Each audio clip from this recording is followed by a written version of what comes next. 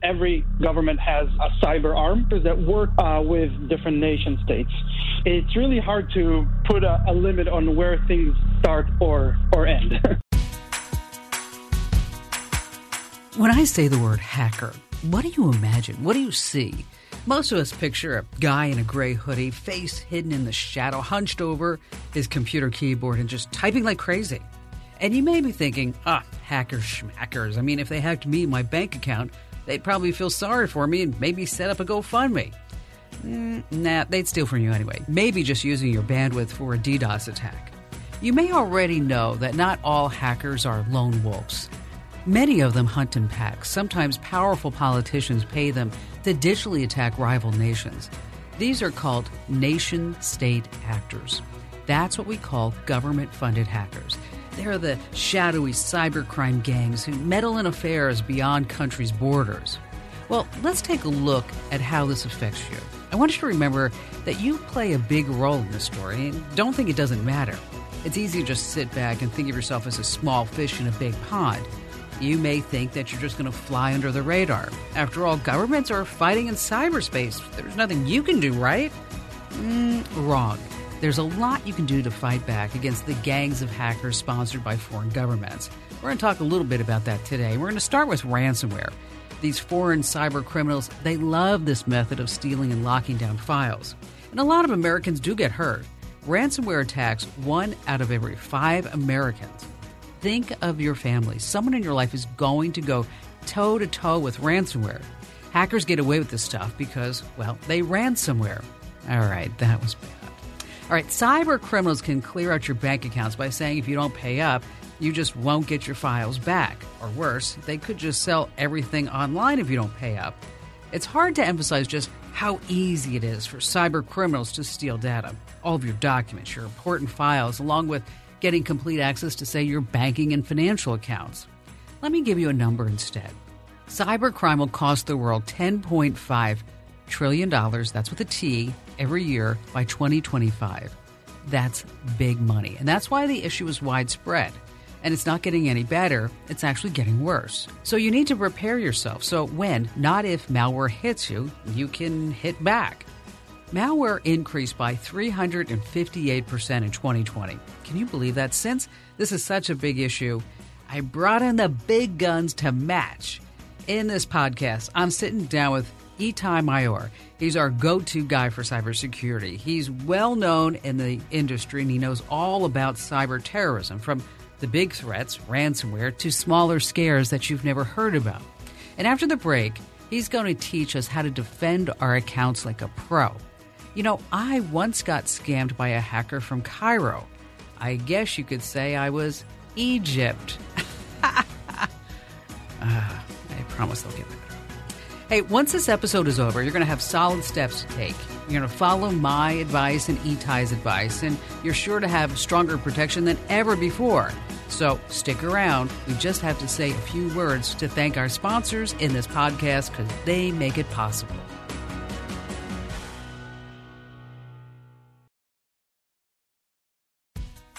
Welcome back to Kim Komando Explains. It's an amazing podcast. Today we're talking about the well-organized groups of hackers that are backed by governments and the ways that they're out to get you and your money. So joining us here for Kim Komando Explains is Itai Mayor. Itai, what exactly is your title? So I'm the Senior Director for Security Strategy at Cato Networks. Thank you for having me.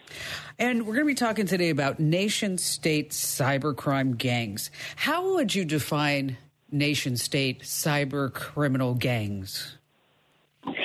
So it's actually a mixture of several things. It's interesting because it's also really hard to define, and I'll explain. You have nation-state actors, and those are different threat actors working for a specific government. And, you know, let's be frank about it, every government has a cyber arm. And what you also have in some cases is different proxies or threat actors that work with different nation states.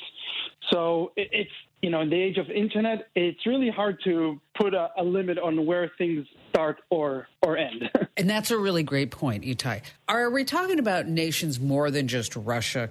Every nation state has a cyber arm. It's not just Air Force, Marines, and you know, Navy. if it's a strategic initiative by every country. If you haven't been doing this, then you're lagging far behind. So I actually can't think of any specific country that does not have or employ cybersecurity experts as part of their overall defense and offense strategy. Well, honestly, I can't think of a country that is not involved. I mean, that does not have a cyber arm. This is a strategic initiative by any country. You can't really, with the current arms race and conflict that you have, cyber is just another arm, just like the Air Force, Navy, and Army. You have to have cyber security, cyber capabilities. And so every country has their hand in it. And that's a really great thing to remember, that it's just not the Air Force, the Army, the Marines, the Coast Guard, and the Space Force. That now we need to have a cybercrime force because all the attacks that are happening on the internet. Can you give us an example of a nation-state cybercrime that happened recently? Well, recent attacks, we have seen several groups from different countries use vulnerabilities, even actually it's interesting, in security systems to gain access into other countries and other countries' security controls and security databases, government installations. These things, though, are nothing new. You know, we talk a lot more about it now because there's more visibility, but you can go back more than a decade back, and you will see things that were actually performed by nation-state threat actors. If you recall, for example, the hack into RSA, the attack into the Sony network, those were all propagated or done by nation-states. So it's really nothing new. It's just getting a lot more attention now. And I think it's another thing to keep in mind also is you have some nation-states that don't just attack the other nation's government, but also other infrastructures. Of course, critical infrastructure and banking goes along with it. But, I mean, there's other elements that they target. For example, we know of North Korean nation-state actors that perform pure cybercrime because they want the money. They need the money. And how do they get the money? Well, these attacks happen. A lot of people think, when you think about nation-state, you think about really advanced systems. And you might have heard of terms like, 0 days and vulnerabilities and exploits. But the truth of the matter is they use, in many cases, at least at the beginning of the attack, very simple techniques. Because what is the first stage of every large breach? It's getting a foothold into a network, into a system. And usually that's done by attacking the human. So phishing attacks, impersonation, all kinds of things, social networks that would allow them to actually attack the human, who will then give them, unknowingly, of course, access into the networks. So they actually use techniques that are not all that complicated. So it gets down into a phishing spam message, or maybe a malicious URL, or maybe some malware? So yes, so you actually named several of them, right? Phishing attacks is one way. A weaponized email, so something like an attachment with a piece of malware in it. But we've also seen some of them, and by the way, very recently also, use things like LinkedIn. So invitations over on LinkedIn to connect and provide you with a file. I actually was a target of a similar attack. I don't know if it was a nation state, but somebody who approached me pretending to be a recruiter, and they had a really amazing offer for me, and I just need to open the PDF, and I'll see, the amazing offer that this company is offering me to go work for them. And that was a weaponized PDF. So they also use LinkedIn and social networks, Facebook as well, in order to get in touch with their target, because that environment is not your business environment. It's your, personal environment. And your guard might be a little bit more down than you would if you would receive it on your business email or corporate account. That's really shrewd, because you're on LinkedIn and you're on there because of your career and your networking, and you're looking for competitive advantages, and you're seeing what your peers are doing and what your other companies are doing. And to get a message from a recruiter is not all that unusual. It just shows that they're taking social engineering to a whole new level. Yeah, and there's a very famous case of an attack by an Iranian threat actor, a specific group that has used that same technique multiple times. In that case, they used a persona called Mia Ash several years ago, and using that persona, She pretended to be a photographer. She got in touch with very specific individuals. In this case, they were targeting the oil industry in the Middle East. And after becoming friends with them, she sent them a PDF saying, I have a new photography album coming out. I'd really value your opinion. Can you please tell me what you think about it? So really using emotional stuff as well. And some people clicked on it, and that deployed a RAT, a remote access tool, onto the networks of these oil facilities, and that's how the Iranians got a foothold in there. So they use these techniques in order to gain access through, emotional response from their victims.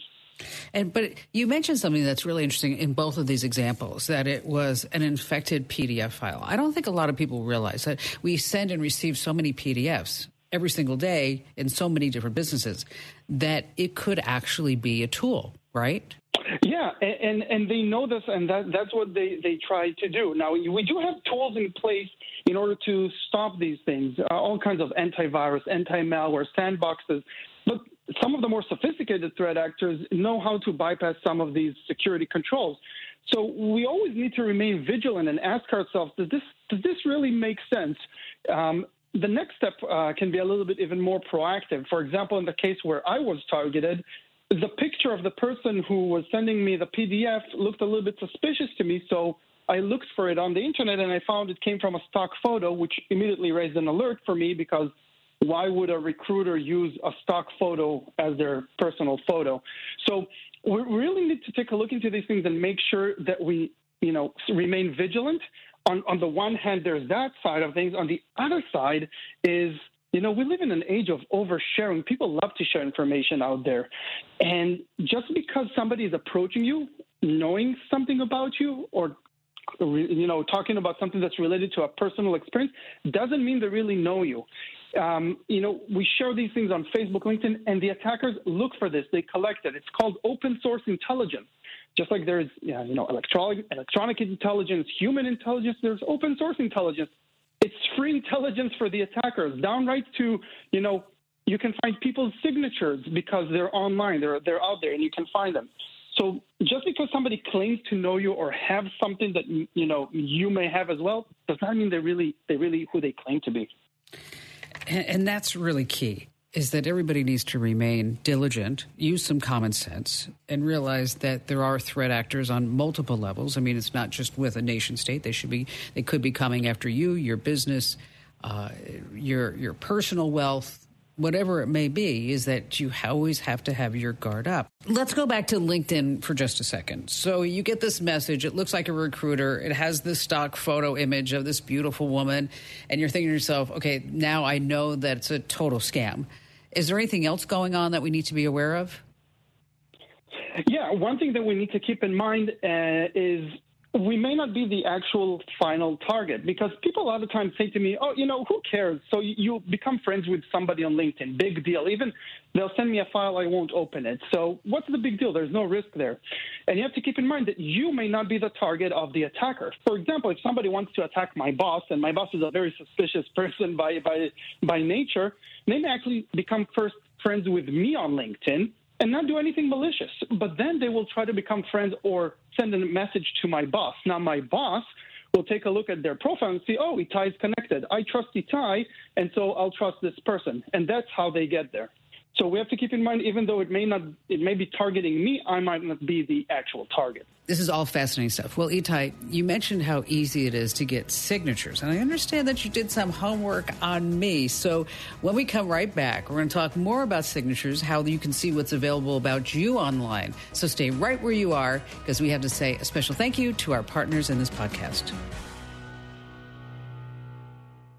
So, you've got an idea for a business, the store of your dreams. There's just one thing to figure out: everything. That's why Shopify's all-in-one commerce platform makes it easy to sell online, in person, and everywhere else. Sell on social media, source products with an app to get that first sale feeling. It's the only solution that gives you everything you need to sell everywhere you want. So when you're ready to bring your idea to life, power it up with Shopify. Sign up for a $1 per month trial period at shopify.com/listen. Hey, welcome back to Kim Komando Explains. We're in a great conversation with Itai Moreira, And we're talking about nation-side cybercrime, what's happening with phishing and malware-related incidents and malicious URLs and hacking incidents and data breaches, all really, really big topics. But Itai, you sent an email with my real signature. What was up with that? So I think it's really important to understand that while we're talking about digital information, there is also access to, I would say, real-world type of artifacts like signatures. And I have to tell you, it shocked me when I first saw it. I didn't know, for example, that in the U.S., the deeds registry is a publicly available and open database. And so without any hacking involved, without any breaches or anything, anybody can just go to the deeds registry and pull out all kinds of documents from loans and mortgages to other documents that have been signed, and you can just get people's signatures. Now, what's really interesting is this can be used in so many ways.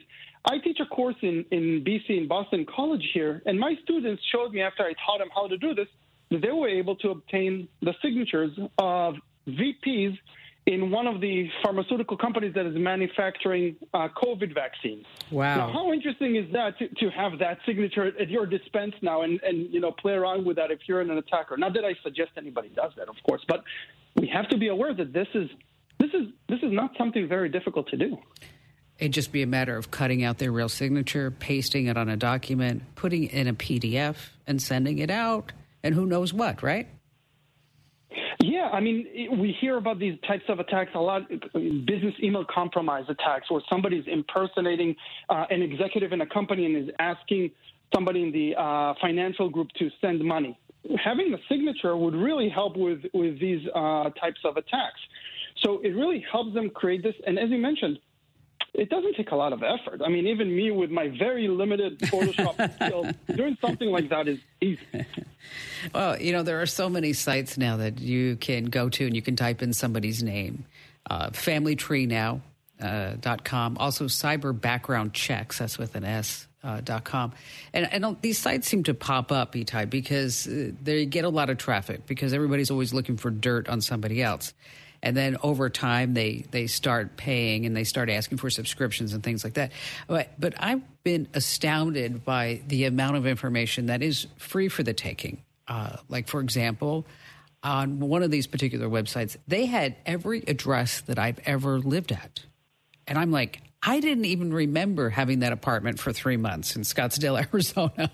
But yet there it was, people that were related to me. And the amount of information was alarmingly correct. It's interesting you mentioned that because in an interview with a ransomware gang from Russia, actually recently, they actually talked to a reporter who asked them questions about their business. And one of the things they mentioned is how to avoid being targeted by them. And one of the things they mentioned is that KBA, knowledge-based authentication, so those systems that ask you questions like mother's maiden name or where did you live or what was the color of your car, they said those are obsolete. They're the easiest for them to overcome because the information is already out there. And they actually say don't use knowledge-based authentication to try and get us out of your networks. It's not going to work. So what should you use? Well, we have multiple layers in order to avoid being targeted by them. And it starts, the first thing is have the mindset of, be suspicious and ask questions and, just remain vigilant. But, of course, if you have the option to use, and we're talking about multi-layers of security, but things like a VPN for privacy, if you can use multi-factor authentication for authentication, there's things that, of course, keep your system patched and up to date. Don't be the lower hanging fruit by having a system that's old and unpatched. And of course, you should work with companies and service providers that have security on their end as well. When I will go into a website, I want to make sure that they have things on their end to detect attackers who may try to impersonate me because somebody may be successful in stealing my username and password. I want them to make sure that if somebody uses that username and password, they know that it's not me. They need to be able to say things like, well, Itai usually logs into our website from a Boston-based IP between 8 a.m. and 8 p.m. All of a sudden, we see a Ukrainian IP at 3 in the morning with the real username and password, something doesn't make sense here. So there have to be also security solutions on the provider side to avoid these types of attacks. So if you could take out your crystal ball, Itai, and project where the security attacks and how we would be vulnerable, say, 18 to 24 months from now, what do you see? Well, I think attackers are getting better at overcoming different security solutions. And the types of systems that they're targeting is somewhere between research to very opportunistic. I'll be honest. If you would have asked me this 10 years ago, I would not have imagined that cyber criminals would target, for example, hospitals or the D.C. police department with ransomware attacks. I wouldn't think they'd be so brazen and successful in doing these things. I think right now the situation is almost limitless, I would say, especially because we're bringing more and more devices into our environment with the Internet of Things, and everything around us is becoming will be part of a network. With 5G, which will make that even easier, I think there's almost no limit into where they can go with this. And so I know it's kind of like a catch-all, but the sky really is the limit for them. It's especially frightening, Itai, when I look at all the deep fake technology and what's readily available to anybody on the dark web, with not just of authenticating somebody's face, but also their voice, their mannerisms. I see that as a real potential red herring that's coming down the pike. Oh, yes. Deepfakes is something that's constantly evolving, and I recently had a chat actually with Raymond from Deepfake AI, who's amazing in these things. It's really interesting to see how it's evolving, becoming both easier technology-wise. You don't need the supercomputers and special software to do these things. But like you said, for me, seeing is believing, right? So if I see somebody talking on a video, then I believe it. So it's become really hard to tell, what is true, what is not. And you combine that with the cybercrime, getting, a voice message or a Zoom, somebody saying something to you, and you believe it's really that person. It's really hard to detect these things. But there's also the flip side to that, which I think is as equally as important, and that's the liar's dividend. Now, people who are not saying the truth can claim, hey, I didn't say that on that video. That was a deep fake of me. So there's the other side of deep fakes now that people are going to take advantage of, and I can see that happening as well. Yeah. I've asked so many people who are involved in deep fake. Is there like a telltale sign that when you see a video, is like one eye not tracking the same as the other eye, or is one side of the face totally off? And if you looked really closely, could you see it? And I'll tell you, Itai, everybody that I've asked, it's like, nope, not really. Can't tell. I'm like, thank you. There's got to be some way to tell. Do you know a way? So there are companies who are trying to do this, but honestly, the creation technology is far ahead of the detection technology. So while, for example, in pictures, I sometimes play online, there's like a website called Is This Face Real or Not? Or whichfaceisreal.com, I think something like that. And you can see sometimes glitches in the ear area and sometimes in some hair and the chin area. But those are still photos. Those are not videos. Videos are very hard to identify, and there's some advanced technology to try and detect the ones which are fake. But again, the attackers are far more, or the creation is far more advanced right now than the detection. And yeah, we're going to hit a real problem when attackers start using that. And by the way, it's already been used for cybercrime. There was a deepfake tool used for voice synthesis where somebody just took 5 minutes, I believe it is all that's needed, of somebody talking. So you could synthesize my voice from this interview and create a call using it. So somebody used that, synthesized a bank employee's voice, and made it out with a transaction. Yeah, that's really especially frightening, because if you were to get a call from your boss to say, hey, I need you to go pay this vendor $100,000, and it sounds like your boss, and it is your boss, so you think you're not going to tell him or her like, oh, I'm sorry, I don't think I'm going to do that.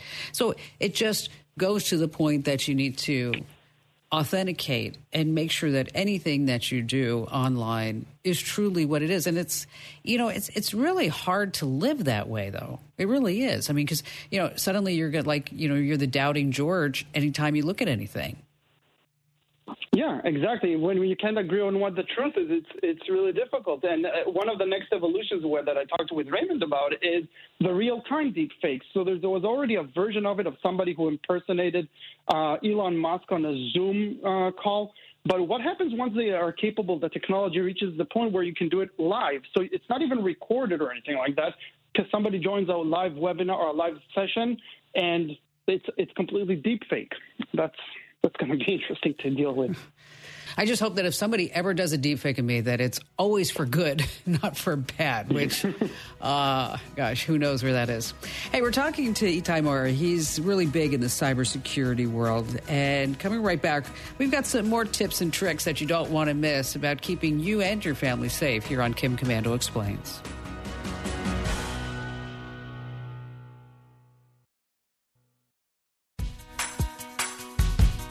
Welcome back to Kim Komando Explains. We're talking about cybercrime and hacking and ransomware. And speaking of ransomware, it doesn't seem like we hear so much of it happening with individuals anymore. It seems to be with cities and schools and hospitals. Are you seeing that trend, or are they still going after individuals?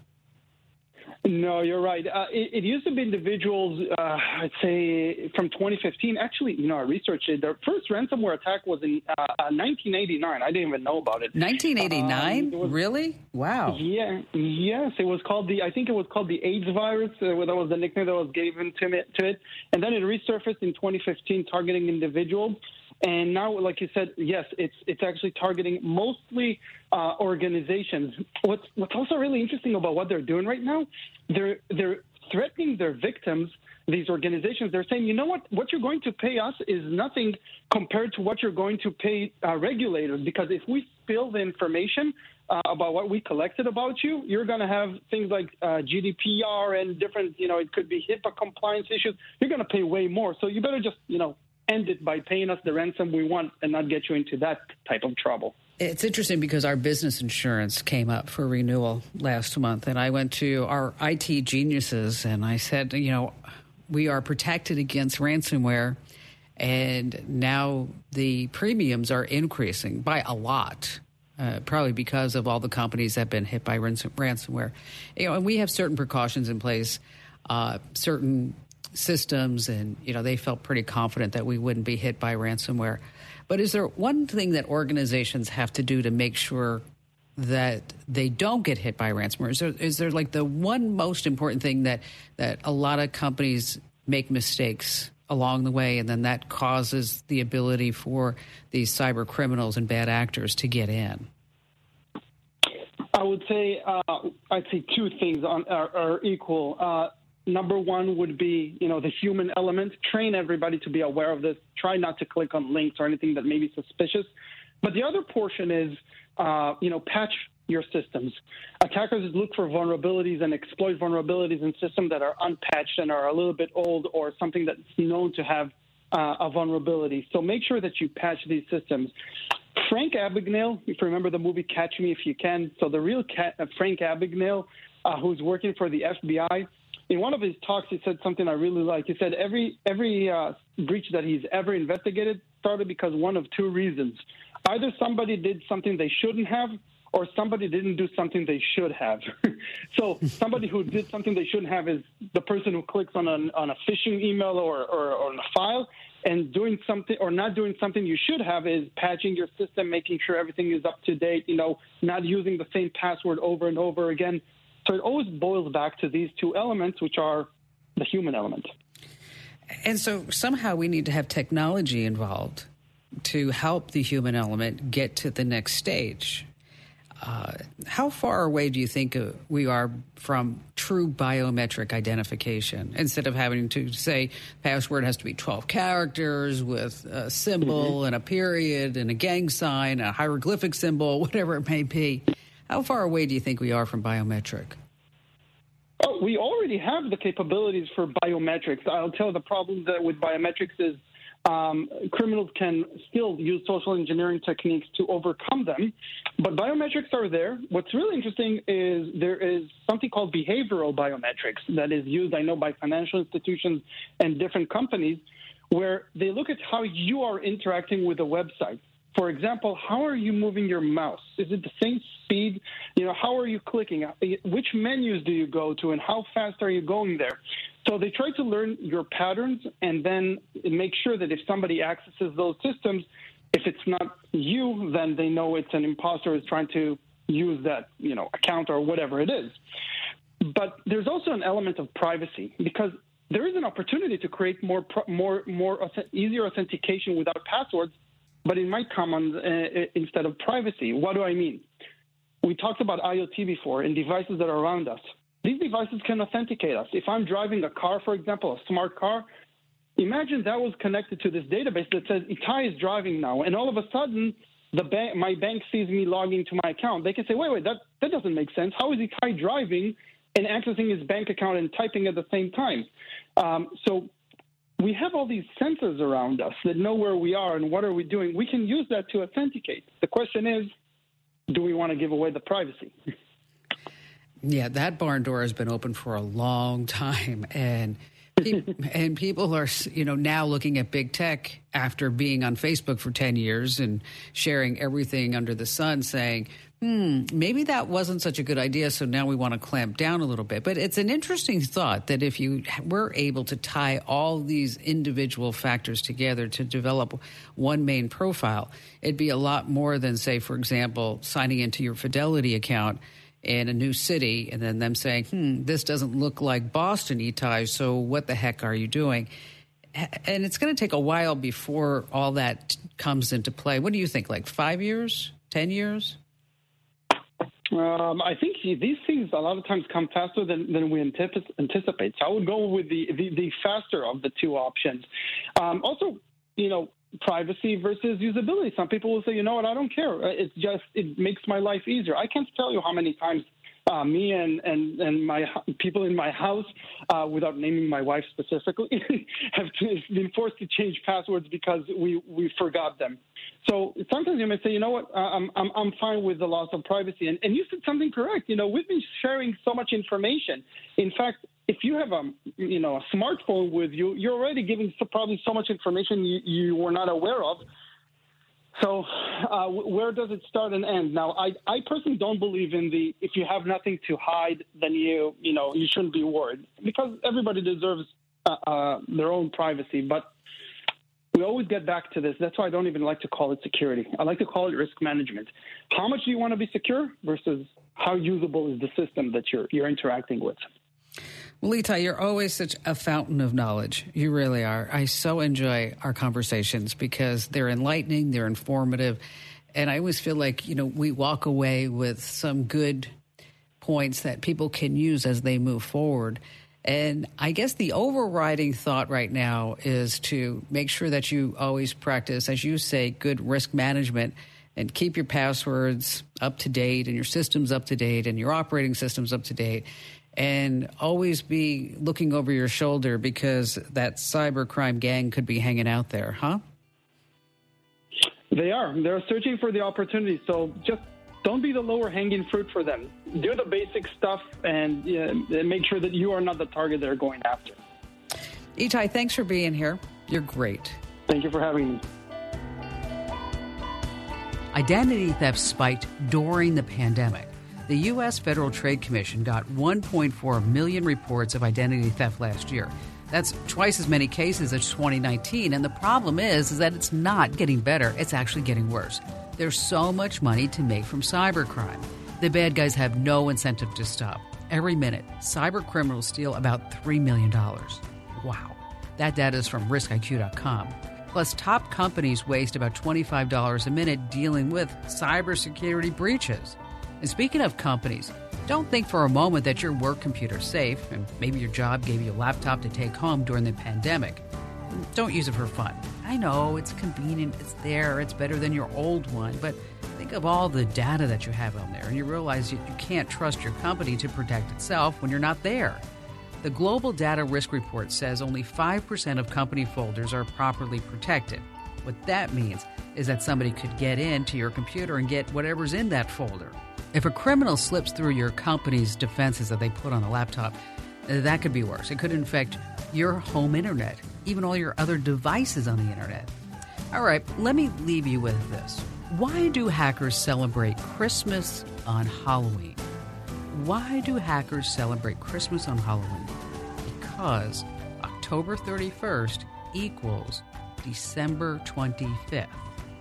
That's a nerdy math joke. Just Google it and you'll figure it all out. Again, why do hackers celebrate Christmas on Halloween? Because October 31st equals December 25th. And if you could figure it out, leave me a thumbs up. That'll be just something between you and me. You know how like Carol Burnett in the old days used to like twitch her ear or something like that for her mother? So if you go onto my @KimCommando Twitter account and give me a thumbs up, I know, just between us, that you solved the nerdy math problem.